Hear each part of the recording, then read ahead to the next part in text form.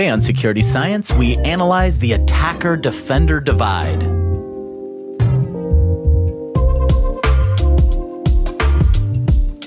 Thank you for joining us as we discuss the sixth and newest report in our ongoing dive into the prioritization to prediction research series that we at Kenna Security have partnered with the Scientia Institute to put out there. We're doing prioritization and prediction volume 6, the attacker-defender divide. With me today, I have the president-elect of Risk-Based Vulnerability Management, Kenna Security co-founder and CTO, Ed Bellis. How's it going, Ed? It's going great, Dan. Thanks again for having me. I have a feeling that title is going to be a little Easter egg if people are listening to this episode in like 5 years. The context may be lost. Anyway, and I'm also pleased to welcome our next guest. He's the quantifier of cyber loss, analyzer of exploits, partner and co-founder of Scientia Institute, Dr. Wade Baker. Dr. Baker, how's it going? It is going well, sir. Thanks for letting me join in on this shindig. Awesome. And thanks for helping us with these reports. So quick caveat, as always, you can find any of the materials that we reference here on the podcast episode page at kennaresearch.com/podcast. This one will be a little bit different because this report's actually launching a week from today. And we will be reporting promoting the hell out of it, I'm sure. So this will be across Kenna Security's homepage. I'm sure if you've ever interacted with us, we will email you. You'll probably see it on social media, anything we could think of to get this out in the world, it'll probably be there. So you could feel free to yell at me via Twitter if you'd like to. Super Bowl commercial. Absolutely. So anyway, I'll do a quick recap on the previous reports. We've done 5 up till this one. So just a quick reminder to kind of, I guess, set context and orient everyone. There's a ton of vulnerabilities. We're roughly at just shy of, I think, 145,000 in NVD that have been tracked thus far. Remediation takes a ton of time. So it takes, 45% of vulns can be handled within the first month, 2/3 within 3 months, and just under 20% are open after a year. Orgs can't fix them all. On average, 10% can be closed in any given month, which the Bellis rate of remediation, I think we titled that one. But not all vulns need to be fixed right away. So 5% of vulnerabilities exist in corporate environments and have exploit code available to them. So those are the ones we're typically telling you to go attack first. Orgs can fix all their high-risk vulns. So 51%, which we've actually seen this number change over the couple years that we've been tracking this stuff, but 51% of organizations are actually reducing their high-risk vulnerability debt, 16% are maintaining, and only 33% are falling behind. And when we first looked at that, those numbers were almost exactly flipped. So that's awesome. And then from the last report, the volume of assets per organization and the density of vulnerabilities per asset just varies extremely widely. Very, very, very widely. So there's no kind of rule of thumb for this one, but ultimately we can say that vendor-led VM programs, patch cadences, and patch programs seems like a key to success to addressing volume of vulnerabilities quickly. So, that's a lot. There's a lot of stuff going on. We're launching this report on the 18th, so a week from when we're actually recording this episode. And I want to do a quick shout out. So we take a first of its kind look at CVEs, and particularly with this report, we're looking at observed evidence of exploitation. And anyone who's tried to look at threat intel or been involved in cybersecurity data for a while, analysis will know that that's a really hard data set to get. And it's a really hard data set to have cleanly.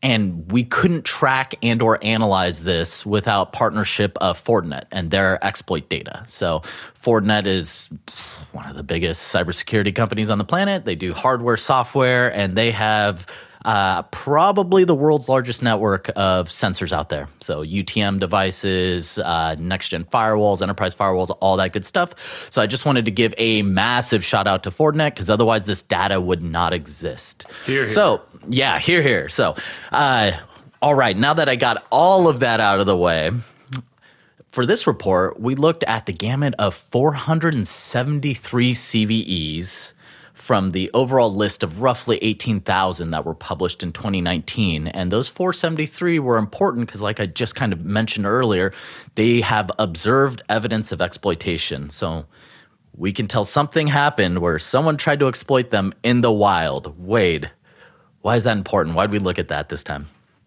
Well, if you look at what we've been doing in the prioritization to prediction series, this is a logical next step. And I want to emphasize that for a second.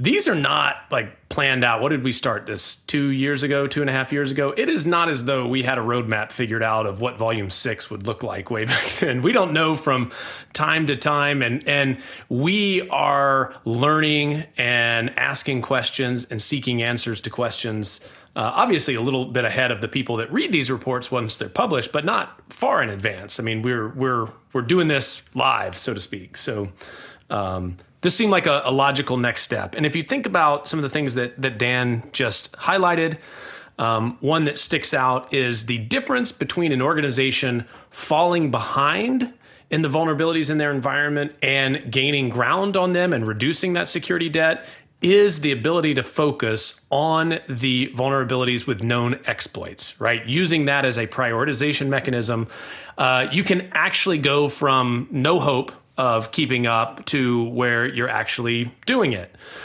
So exploitation is an important thing to know about. And if you couple that with what we've been doing outside the report, so if you're following the exploit prediction scoring system, you'll know that this is another thing that Kenna and Scientia and other organizations have collaborated on to figure out, well, what are the characteristics of a vulnerability that make it more likely that it will be exploited in the wild? So you kind of put these two things together, and that's where we arrive at volume 6. We really, really, really want to know as much as we can know about these vulnerabilities that are exploited in the wild, because they're a fantastic mechanism for prioritizing vulnerability management.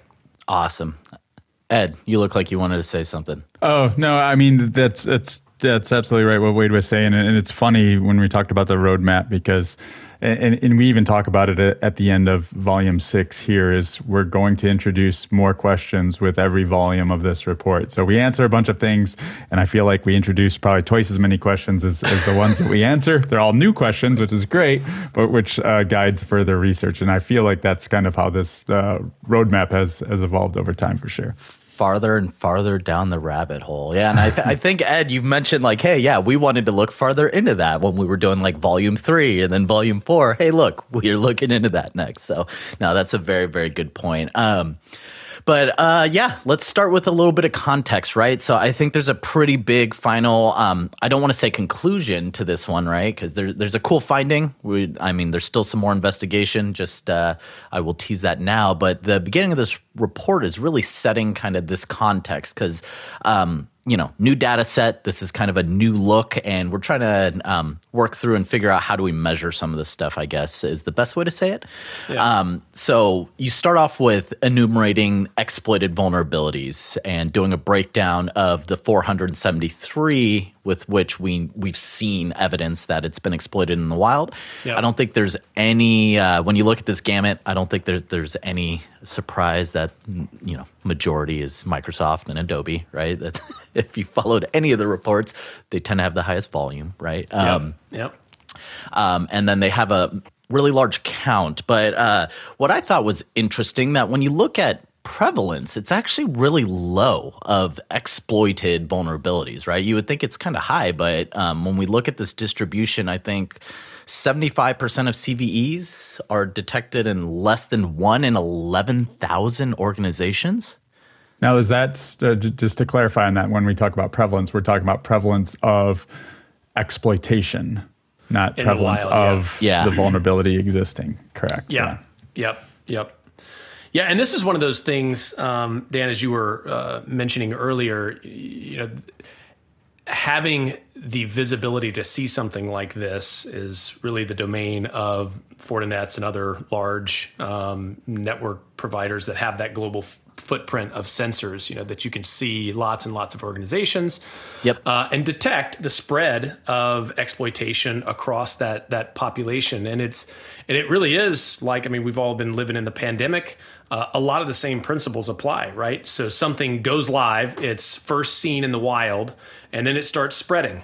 And sometimes it spreads really fast. Sometimes it spreads slow. Sometimes it spreads within a localized area. Sometimes it spreads globally. It just, you never know. And I was actually surprised that a lot of these vulnerabilities that are exploited in the wild, they're not exploited everywhere. That exploitation is fairly limited. And I find that hopeful in the same way that 5%, knowing that 5% of vulnerabilities are exploited and also seen in organizations, because it means we have a smaller problem to actually deal with. When we talk about exploitation, knowing that there's a relatively few that see massive, widespread prevalence is also like that, because it means we have not many of them that are going to hit that uber spread tier.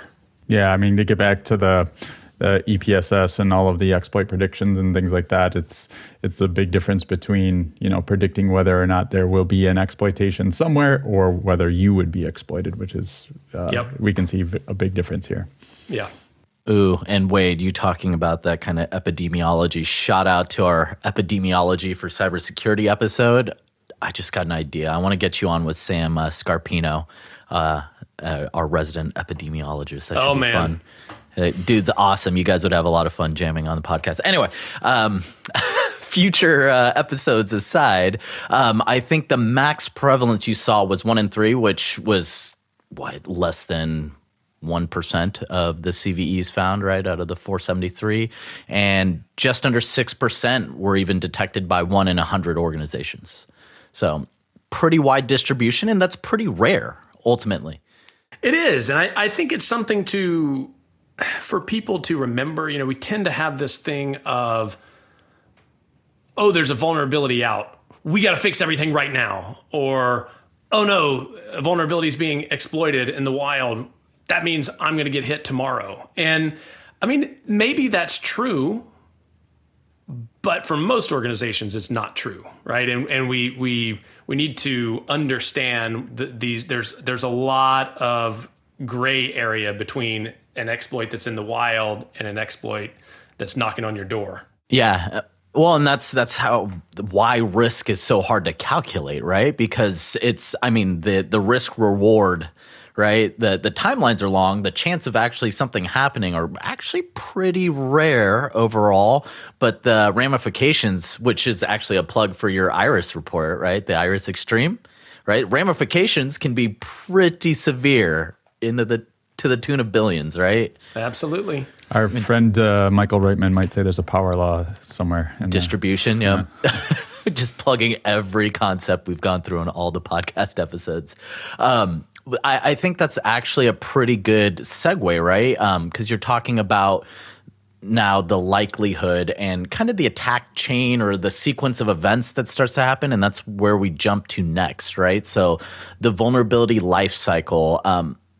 Ed, I don't know if you have it up. Do you want to read through some of those stages real quick just to show, what were the various things that they're trying to track from a timeline perspective?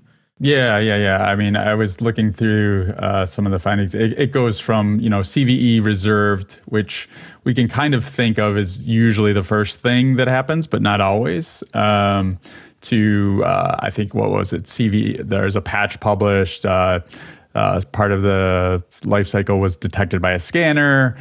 Part of it was actually being exploited in the wild, being patched by or remediated by the companies after they've detected it by the scanner. What were some of the exploit code drop-in? That's right, exploit code versus exploitation in the wild, which were different and pushed in either direction. I think that was it. Am I missing one, Wade? Those are the ones we focused on most. Yeah, we tried to get information on when it was first discovered and when it was disclosed, but that it doesn't tend to exist in a structured data format that's easily extracted. So we kind of had to push that to the side for now. Yeah. Maybe later. It's also very vendor to vendor specific, right? As to how much they publish, or, in terms of when they became aware of a vulnerability because somebody discovered, a researcher discovered something, and then we're told about it, versus, Microsoft versus Google versus Adobe versus Apple. They'll all be very different. And there's a little bit of nuance with some of this stuff as well, right? Like, so CVE reserved can be seen as like one of the day zero events where you look at stuff. But, we were discussing this earlier, like this week, I believe. But, sometimes companies or some of the CNAs and stuff, they reserve blocks of CVEs like well in advance, nothing planned for it. They just know we're Microsoft, we're going to find stuff, right? So let's have these queued up so we can just populate them, right? So, there's a little bit of nuance to that stuff, but it's interesting because you guys start to lay out, I don't want to call it the typical order of operations for kind of attacks, because it's not really typical, but it is fuzzy. I guess that's as the point. Typical as you can get. Yeah, so there's a ton of different sequences of these milestones that they looked at. So the highest one was just 15.9% of the, I guess, incidents that you guys tracked. They start with 473, Yeah, the 473. So almost all of them start with the CVE reserved, right? Because like we said, those are typically reserved in advance, all that good stuff. But then the order changes. So 16% of the time it goes from a reservation for CVE to a patch being available, which is important later on. Seen in the wild by vulnerability scanners, right? So organizations are finding this vuln within their environment, not exploited, nothing like that, but they're finding it from a scanning perspective. The CVE is actually published, right? And then there's exploitation in the wild. And that is, out of all of the different sequences that could happen, that is the most, and it's only 16% of the time. So it falls off very quickly from there. So we're looking at figure 4 in the report, and I just thought it was kind of interesting to look at how varied all of these steps were, and sometimes steps are omitted, sometimes things jump around in ways that you wouldn't expect, but it just shows that there really is no order of operations for an attack cycle. Yeah, I mean, you talked a bit about the milestones, and I think we covered a total of 6. And you mentioned the most common one only has 5 milestones, right? It's missing, I think, what the exploit code available as part of the life cycle at all. Yeah, and I was fascinated looking at all of these because, again, this just goes to the better we know this, the better that we as defenders can manage what we're doing to try to line up with what's happening, right? Because a lot of these things happen and vendors don't have control over it. A lot of these defenders don't have control over it, but they all play and they're all doing their things and they have different goals and objectives. And the attackers also play into this, right? They're doing things. So it's just interesting to see. It's all over the place. The last one on that figure 4 you mentioned goes from CVE reserve, jumps straight to exploitation in the wild, right? Yep. That's the 10th most common pattern. And at 2.3%. Yeah, for right, 2019. At low volume, but still, that's so there. You can't just assume that that CVE was reserved. I'll wait for the patch to even worry about it because there's. Yeah, so you point out earlier, right, or you point out later in this about some of these milestones overlapping, and we'll see this later in some of those other figures. Like the difference between some of these milestones is often same day, right? So yeah, it may come in this order, and this order, but the difference in some cases could be hours. Yeah, and I think that there's like a lot of people have kind of a set order they would think of the life cycle in their head. I know, I think it was volume 1, right? We laid out this kind of life cycle ourselves, and we set these things kind of in an order, and now we're finding, sometimes they happen in that order, sometimes not so much. And as we've actually found out in several of these, I mean, the distribution, we talked about that earlier as well, is wide. It's very, very broad. And one of my big takeaways is actually figure 5, right? So we're finding all these different sequences, and there's, I think someone else did the permutation. There's 10,000 different orders that could potentially happen. But when you look at the distribution, exploited in the wild has the widest from a timeline perspective, right? So it can happen anywhere within within this sequence. And it just shows you how complex and probably why a lot of people haven't tried to tackle this type of analysis before, would just be my guess.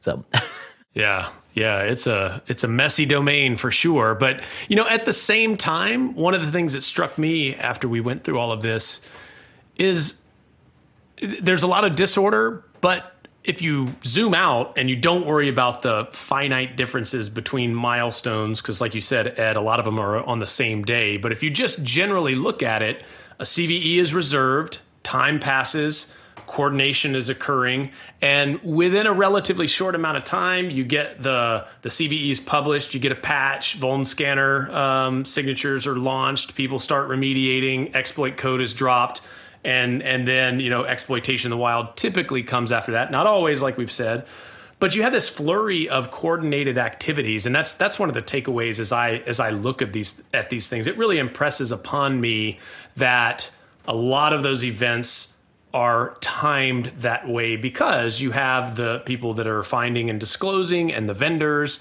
and everybody in between trying as best they can to make sure by the time that CVE becomes public knowledge that stuff's ready to go. Yep. And there's a reason for that, or there should be. Yeah. Yep. Another tease. But I'm sure, knowing the cybersecurity community, right, people will find specific examples that kind of buck the trend and all that good stuff. But yeah, to your point, when you look at things at, kind of the 10,000 foot level, you can start to really identify some of these patterns. I think, we'll skip over some of this stuff. If you really want to go into some of this process details, you guys should all download and check out the report. There's a ton of good analysis on the timelines, where things happen and when. And then the big part is you start to break down these timelines by different, I guess, day zero events, right? So the first one was CVE reserve date, because that seems to be the only one that has a very strong correlation of things typically start here, right? And so when we look at that, I think figure 9 is kind of the, here, let me step back. CVE reservation tends to be the day zero, for lack of a better word, for relative tracking purposes. Most, but not all events occur after CVE is reserved. So just to get that out there. But we jump into exploit code being available or released relative to CVE publish date. So I don't know, Wade, do you want to take a stab at that one real quick? Yeah, so if you can imagine this section, you've got a series of charts and you have a timeline, right? And when we have, like Dan said, you've got CVE published, we know that happened when, and when does various things happen around that? So this one is exploit code, and you look, and about a little under 40% of the times exploit code is published before the CVE is published. Another 18% is almost same day, like within a day of publication. And those there is some overlap there. But you get a sense that, again, these things are often timed. So if you put those together, you're getting up around 50% of the time. By the time you get to when a CVE is published, or a day or so after, about half of them have exploit code available. And you guys looked at CVE publish date because that's effectively when the world knows that an exploit exists. Here are the details, both good and bad, right? The attackers and the defenders. At least ideally, yes. Yeah, that's a good point. And so you start looking at a few of these to kind of build out, it looks like, some context for the kind of final chart. So figure 10, we look at patch date relative to CVE publish date. And so actually some hope here. So roughly 60% of patches are actually available before the CVE is ever published. Another 37.3% are available within a day or so of it being published. So we're talking about, 97%-ish? Yeah. There's not very many that trickle out after the CVE is published, which is, again, is by design. That's the way we want it to work, right? By the time the world knows about this thing, you can fix it. Was that surprising to you, Ed, that a lot of patches are available right around the time the CVE is published? No? Not at all. I would have given the coordination effort that we've seen over the last several years, I feel like every time, there's very few where you look at a CVE in the National Vulnerability Database and there isn't a fix available somewhere there. Right. That makes sense. Well, and that's a good thing. And I think we can give another shout out to Microsoft because they're probably responsible for like half of those if we look at the distribution. Shout out for month. being responsible for half of those CVEs. And patches as well. And then we jump into figure 11. So the first detection relative to the patch availability. So this is a little bit different, but this is where we see the numbers start to go a little backwards from what we would expect, right? So, or at least what I was thinking. So from first detection, so first time it was scanned in an environment, correct? Yep. Right. Okay. Relative to when the patch was available, only 4.1% of vulns are actually scanned or identified before a patch is available. And I think there's probably some nuance there. Like, do they have signatures to scan for it? Do people exactly. know yeah. I'm actually surprised that it's as high as 4%, to be honest. Yeah, one of the things we didn't do is check out, okay, what is the exact list of CVEs for all of those cases? But we could, and sometimes it is a matter of when signatures are available. And we've all seen vulnerabilities where it drops and a patch can't be created immediately. It takes some time, and they say, hey, if this is in your environment, do X, Y, and Z. So that's another thing that's going on here. Yeah, well, and I think, now looking at this, it speaks to the coordination, right? Because before it's 4.1%, but within that 1 to 2 day period of when the patches dropped, 73%. Yeah. Right? So it goes from doesn't exist to everyone knows here, we're scanning it, and we have a patch available almost immediately. Interesting. There's a big common pattern here, I think, between the last several figures, which is that straight line right around day 0 of patch becoming available. A lot of different things are happening within that very small window of time. And I would really encourage people, even more than any of the previous reports, follow along on this one, because I think the charts do a really good job of kind of illustrating from that kind of relative day 0, whatever you're looking at that time, and showing that context. And so now we're looking at exploit code being available relative to the patch date. And 24% of the time, exploit code is available before patch date. Now, is that surprising?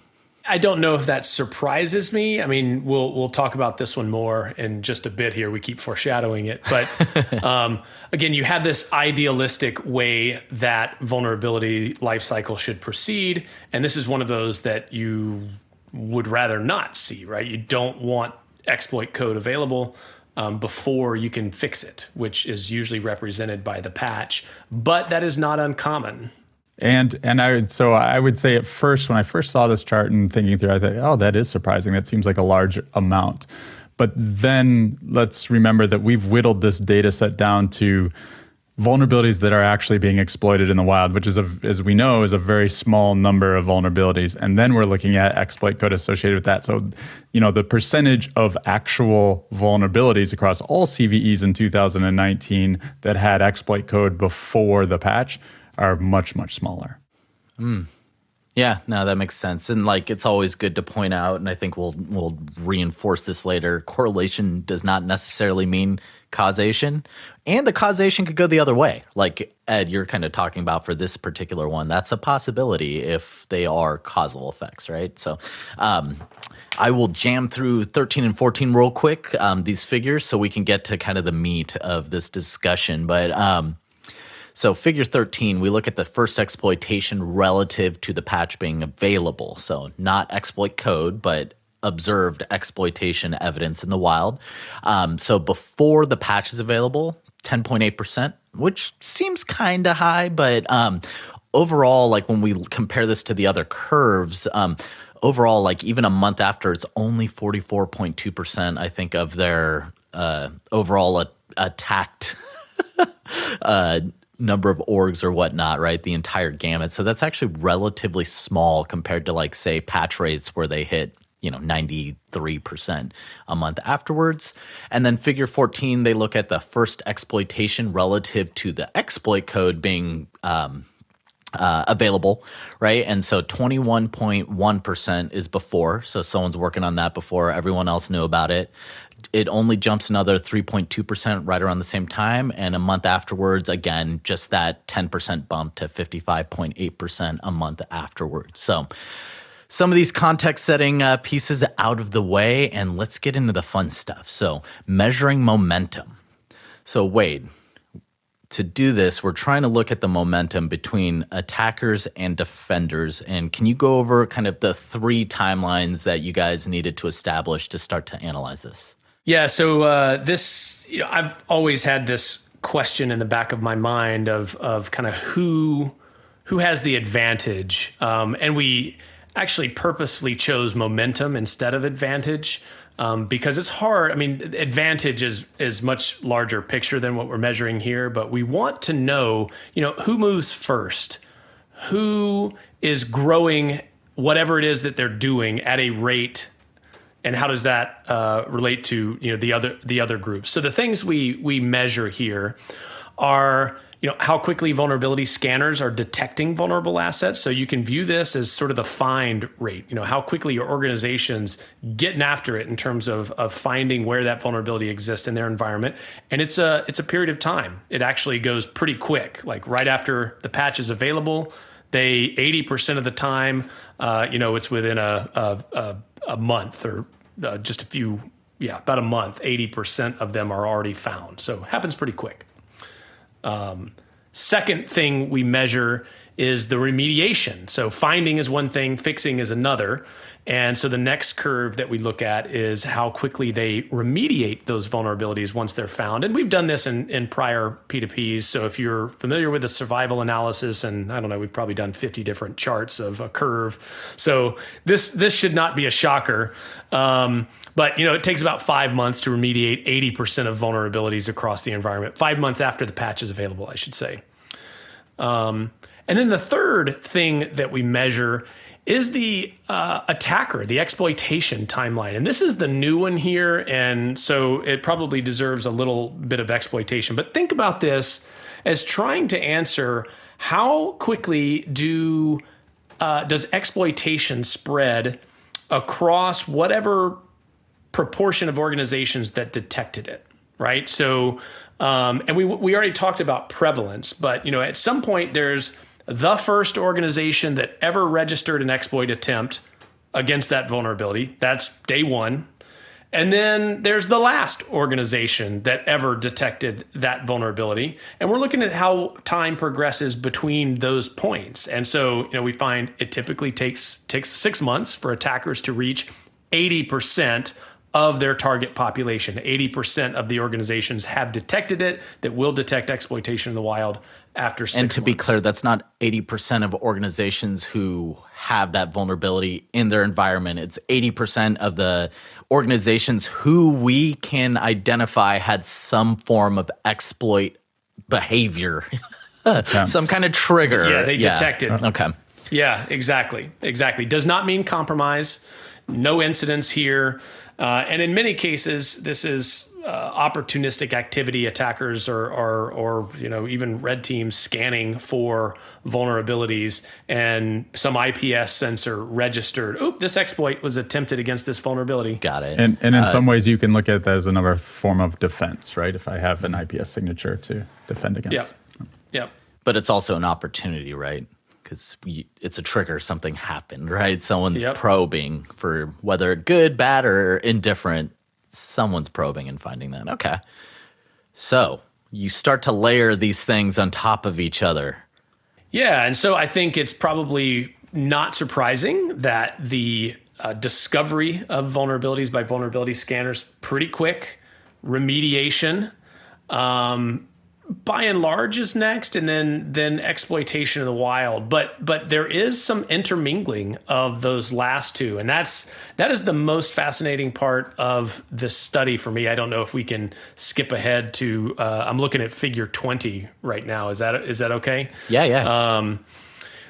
But this is going back to that question of momentum. Who has the momentum? So in general, what we see is this pattern. Before the patch is available, attackers have the momentum. The red exploitation line lifts quicker than the blue defender line or the remediation curve in this, indicating that exploitation activity is happening before the patch is available and before defenders start remediating systems, right? Not a whole lot. It's still about 10% only at that point in time, but attackers or exploitation gains the momentum to begin with. Yeah, it makes sense that not a lot of remediation is going on when there isn't a patch available. Exactly. And I think that is an important point to make, is that defenders are clearly handicapped until that patch is available, right? The longer it is until that patch is available, the more and more momentum attackers will gain over defenders. Yeah, there's not much they can necessarily do about it before a patch is available. And as we actually found out earlier, a lot of them can't even identify that they have it necessarily for a vast majority until patches are available, because they tend to coincide with CVE publish dates and the data is first detected within an enterprise. So, yep.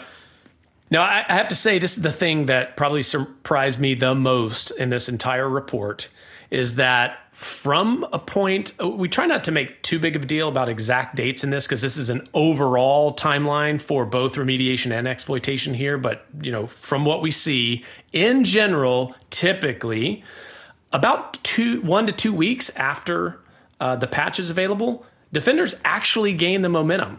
Like, I did not expect that. I didn't expect it that quick, and I didn't expect them. They maintain that momentum through 6 or 7 months, which I think is shocking, that they actually are remediating systems at a faster rate than attackers are exploiting new organizations or attempting to exploit new organizations during that window of time. And again, it's encouraging, it's surprising, but it really shows that, you see those defenders engage and they go to work trying to remediate those systems. So in theory, defenders, while they get a slower start, it's relatively rare that they will actually be behind the bell curve overall, that they'll get popped right before they have a chance to remediate. And we're finding, which is pretty cool, that companies in general, once a patch is available, they are patching stuff. They're getting work done, and they're doing it at a really fast, velocity, right? The survival code. At least for that first 80%. Yes. Yeah. They get 80% of the job done. And that is where things change again. After about 6 or 7 months, the attackers catch up and overtake defenders on momentum. And, I think that 80% mark probably represents you've found all the obvious assets in the environment. You fix the things that you can. And then there's just the stuff that's either legacy equipment or things that, don't touch that because it's too critical or whatever. We've all experienced this, right? There's the plateau of remediation, and you've seen it in lots of different survival curves that we've done in this research series. But that is what gives attackers back the control of momentum, and whatever we can do to avoid that as defenders is a good thing. Yeah, and this seems to speak to this long tail of exploitation that we've also seen in previous reports as well. Sorry, Ed, I kind of cut you off. Yeah, no, that's exactly right. A long tail of exploitation and then a kind of a long tail of not remediating, right? That survival curve that never ends. We always seen in all the previous reports, it feels like you never quite get to 100%. There's always kind of that long tail out there. Yeah. And it seems like there's kind of almost a steady state of exploitation that just kind of continues along that path. Well, and this kind of speaks to the case for prioritization, right? If you know that these are the 473 that people are going after within 2019 vulns, right? Go patch all 100% of 473. Like, I don't care what you have to do, get these ones done, and then you can worry a little bit less about some of the other stuff and get that stuff done. Yeah, but as we've seen in 6 volumes of this stuff, easier said than done. Yes, I love making it sound really easy because I don't actually have to patch and or manage any of these programs. But, to bring out a one of our metrics, this is a coverage problem, right? This goes back to maximizing coverage insofar as you can, because then you're remediating a high number of these vulnerabilities with known exploits. Yep. That's right. Well, and then we jump into the interesting implications for some of this stuff. So, do early exploits shift the momentum of attack and defense? Do they, Wade? They do indeed, and this is where this report gets very interesting because when for the vulnerabilities where exploit code was made public before the patch was available, that exploitation in the wild line shifts 47 days earlier on average across the duration of that line. Sometimes it's less, sometimes it's more, but on average, exploitation occurs 47 days earlier.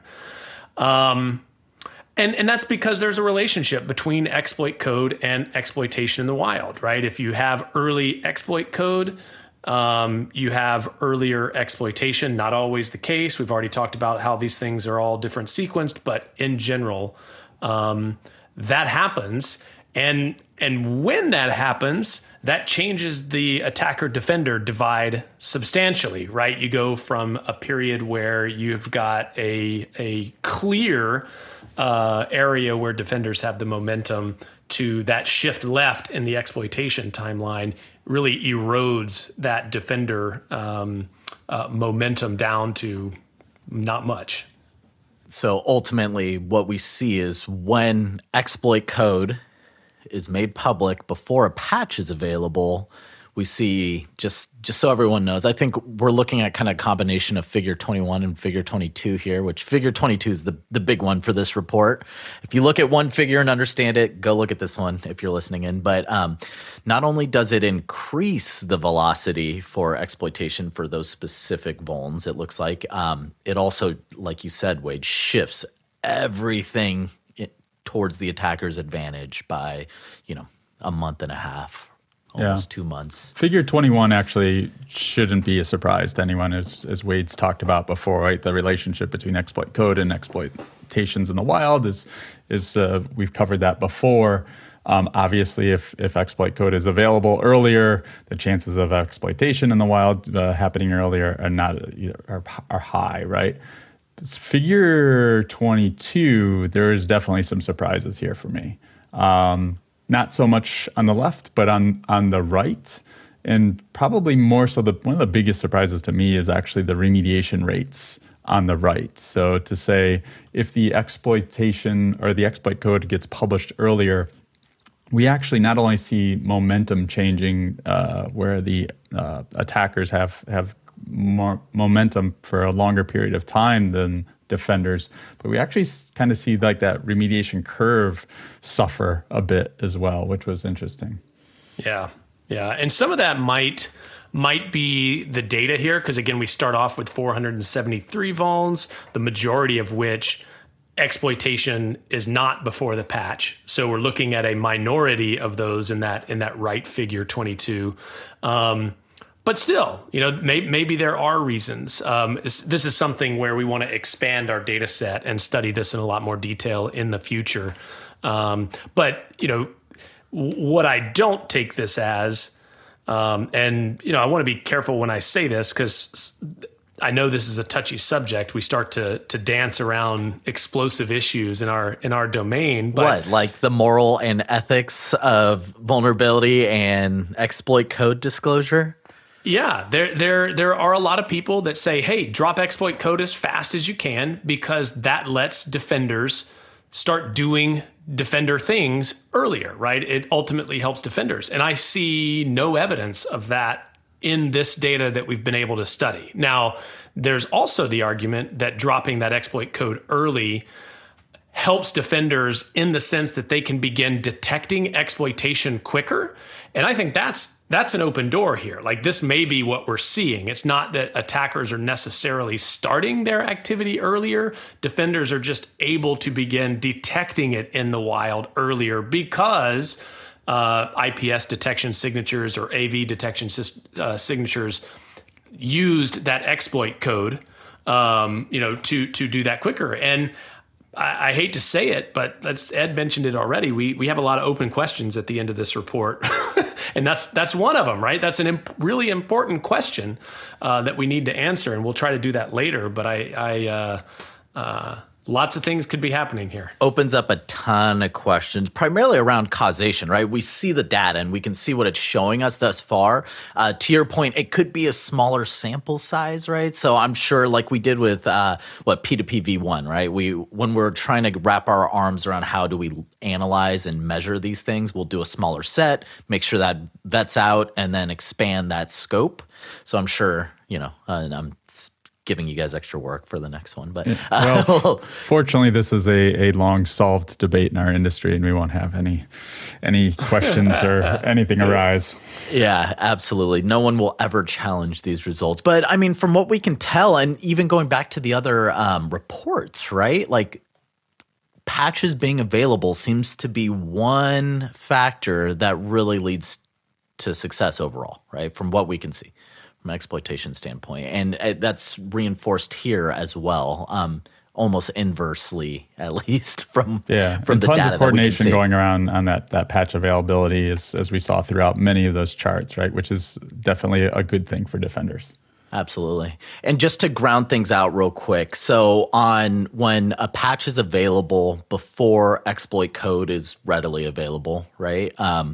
Attackers get a very small advantage early on, and then the remediation rate for companies kind of crosses over, 5% mark, right? So within like a week after the patch is available, when we're looking at detection of exploits in the wild, when exploit code is available before the patch, either they're detecting this or whatever causation we could find, but when that happens, that crossover doesn't happen until month 1, and attackers have hit 30% of their target population, and defenders have only patched 30% of those vulnerable systems, right? Yeah, and I kind of, if you look at the months on those figures, you kind of get this is eyeballing it, round numbers, but that's about a 15-month period, 12 months after the patch, 3 months before. And in that first scenario, attackers had the upper hand or had the momentum for 9 months compared to 6 months for defenders. And when you flip it and you release the exploit code before the patch, attackers now sort of own 12 months out of those 15 months, which is, a big difference, right? And defenders only have 3. So now you've really flipped the tables. Your probability on the defender side is not in your favor for a majority of the time. Right. Fun. Well, I know, that's kind of the big takeaway here. And again, we can't draw causation per se. I think the data shows that some way, shape, or form, it really puts an impetus for a patch to be available before ideally people know how to take advantage of a vulnerability, which I think just makes sense logically. We'll try to vet out whether or not that actually maps out from a more scientific standpoint later on, I'm sure. But at least as far as the data is showing us right now, what would be your takeaway, Ed? If your advice to the industry based off of this. Please make patch available as soon as possible. Yeah. It's probably the number one learning here, obviously. Yeah, I mean, there's the 3 different questions that we kind of lay out at the end of Volume 6, I think are something that we need to dive into. And keep in mind that this is not a debate about vulnerability disclosure per se, right? Because we're not talking about disclosing the vulnerability. We're talking about exploit code actually being available prior to a patch, which is very different. So there are great uses for that exploit code. We already discussed some of them. Signatures for IPS could be how signatures for even vulnerability scanners get developed sometimes, although we see a great coordination there around patch and CVE publish and all of that earlier on. I think we got a lot of things to dive into here, but I 100% agree that there's a lot of data here to show you that it becomes much more difficult on average for the defender if that exploit code is available for a long time before patches. Yeah. Wade, any thoughts on this? I would love this to start a positive, friendly, and helpful conversation. We've struggled with disclosure. I want it to be violent and dogmatic. Personally, I think that would be fun to watch on Twitter. Anyway, sorry, continue. We've talked about disclosure for a number of years, and again, my takeaway here is that's predominantly working. For the most part, patches are available when the CVE publishes, and all of that kind of stuff happens as you would want to see in coordinated disclosure. But the same kind of discussions that we had leading up to that, where I think we're in a decent place overall right now, there's maybe some things we need to talk about. What happens after, or these other, more in the exploitation phase? Like, is there a quote responsible disclosure for exploit code? Right? Is that a thing? Do we need to make it a thing? Recognizing most of the disclosure debate is about vendors and when they release patches, getting vendors to own that there's a vulnerability, push them toward patching. And again, that we're at a much better place now than we were a long time ago. But I think we need to think about remediation a little bit more now. Like, okay, the patch is available. That doesn't seem to be the biggest problem to me. The biggest problem to me seems to be cutting that remediation cycle down as much as we can to where systems get fixed. And that's not the vendors doing that, although the vendors can help defenders accomplish that. But that's sort of after the patch, after the CVE is published. What do we need to talk about and do in that window of time? You got to look at the entirety of it, right? It's not just, patch is published, now we don't have to worry about anything, because as you mentioned, Wade, there's this huge time difference, and getting to 80% or 90% remediation can be months for these organizations. And someone's dog really agrees with Wade. Yeah, that would be mine. Well, to me, I think, as from my corporate comms kind of security hat, right, I think I can unequivocally say, hey, patches should be available. Otherwise, what are you going to do? Right? You discover a vuln, to me, overall, I think it kind of shifts a little bit the impetus if, you're a vuln researcher, you're finding new exploits, new vulnerabilities, you're doing bug bounty programs, right? Maybe you have to demonstrate that you can exploit this vulnerability to get paid. It shifts the responsibility a little more squarely on those people who are discovering the exploit code, whether they're good or bad, right? For whatever reason, to try to work with vendors to get patches available. Right. So maybe we're talking about, hey, discovery's nice, writing exploits is nice. Maybe shift a little bit of your talents and help them, with some of the remediation, some of the patching, getting that out to the world. Because there's clearly, at least from what we can see from the data standpoint, a reason to do so. People are more successful when the patch is available first, widely. So that's my takeaway, at least from this one. But I'm biased as hell, and I know it, so I'll call that out there. And Dan Mellinger's Twitter handle is... Yeah, God, I'm going to lose all 200 of my followers. It'll be terrible. Ed, Wade, I know we're rounding out the top of the hour. Any other things you'd like to close with before we hop off here? No, we've got a bunch of things we'd like to look at in the future, but if this sparks any ideas, or we have kind of an open call at the end of this one to say, hey, we have these 3 hypotheses of what could be going on here. We need this data in order to answer this. Who wants to play? And I'll just kind of throw that out there to any listeners that have data that could help us answer these questions. Let us know. I always love ending a podcast with an open call for data. Always.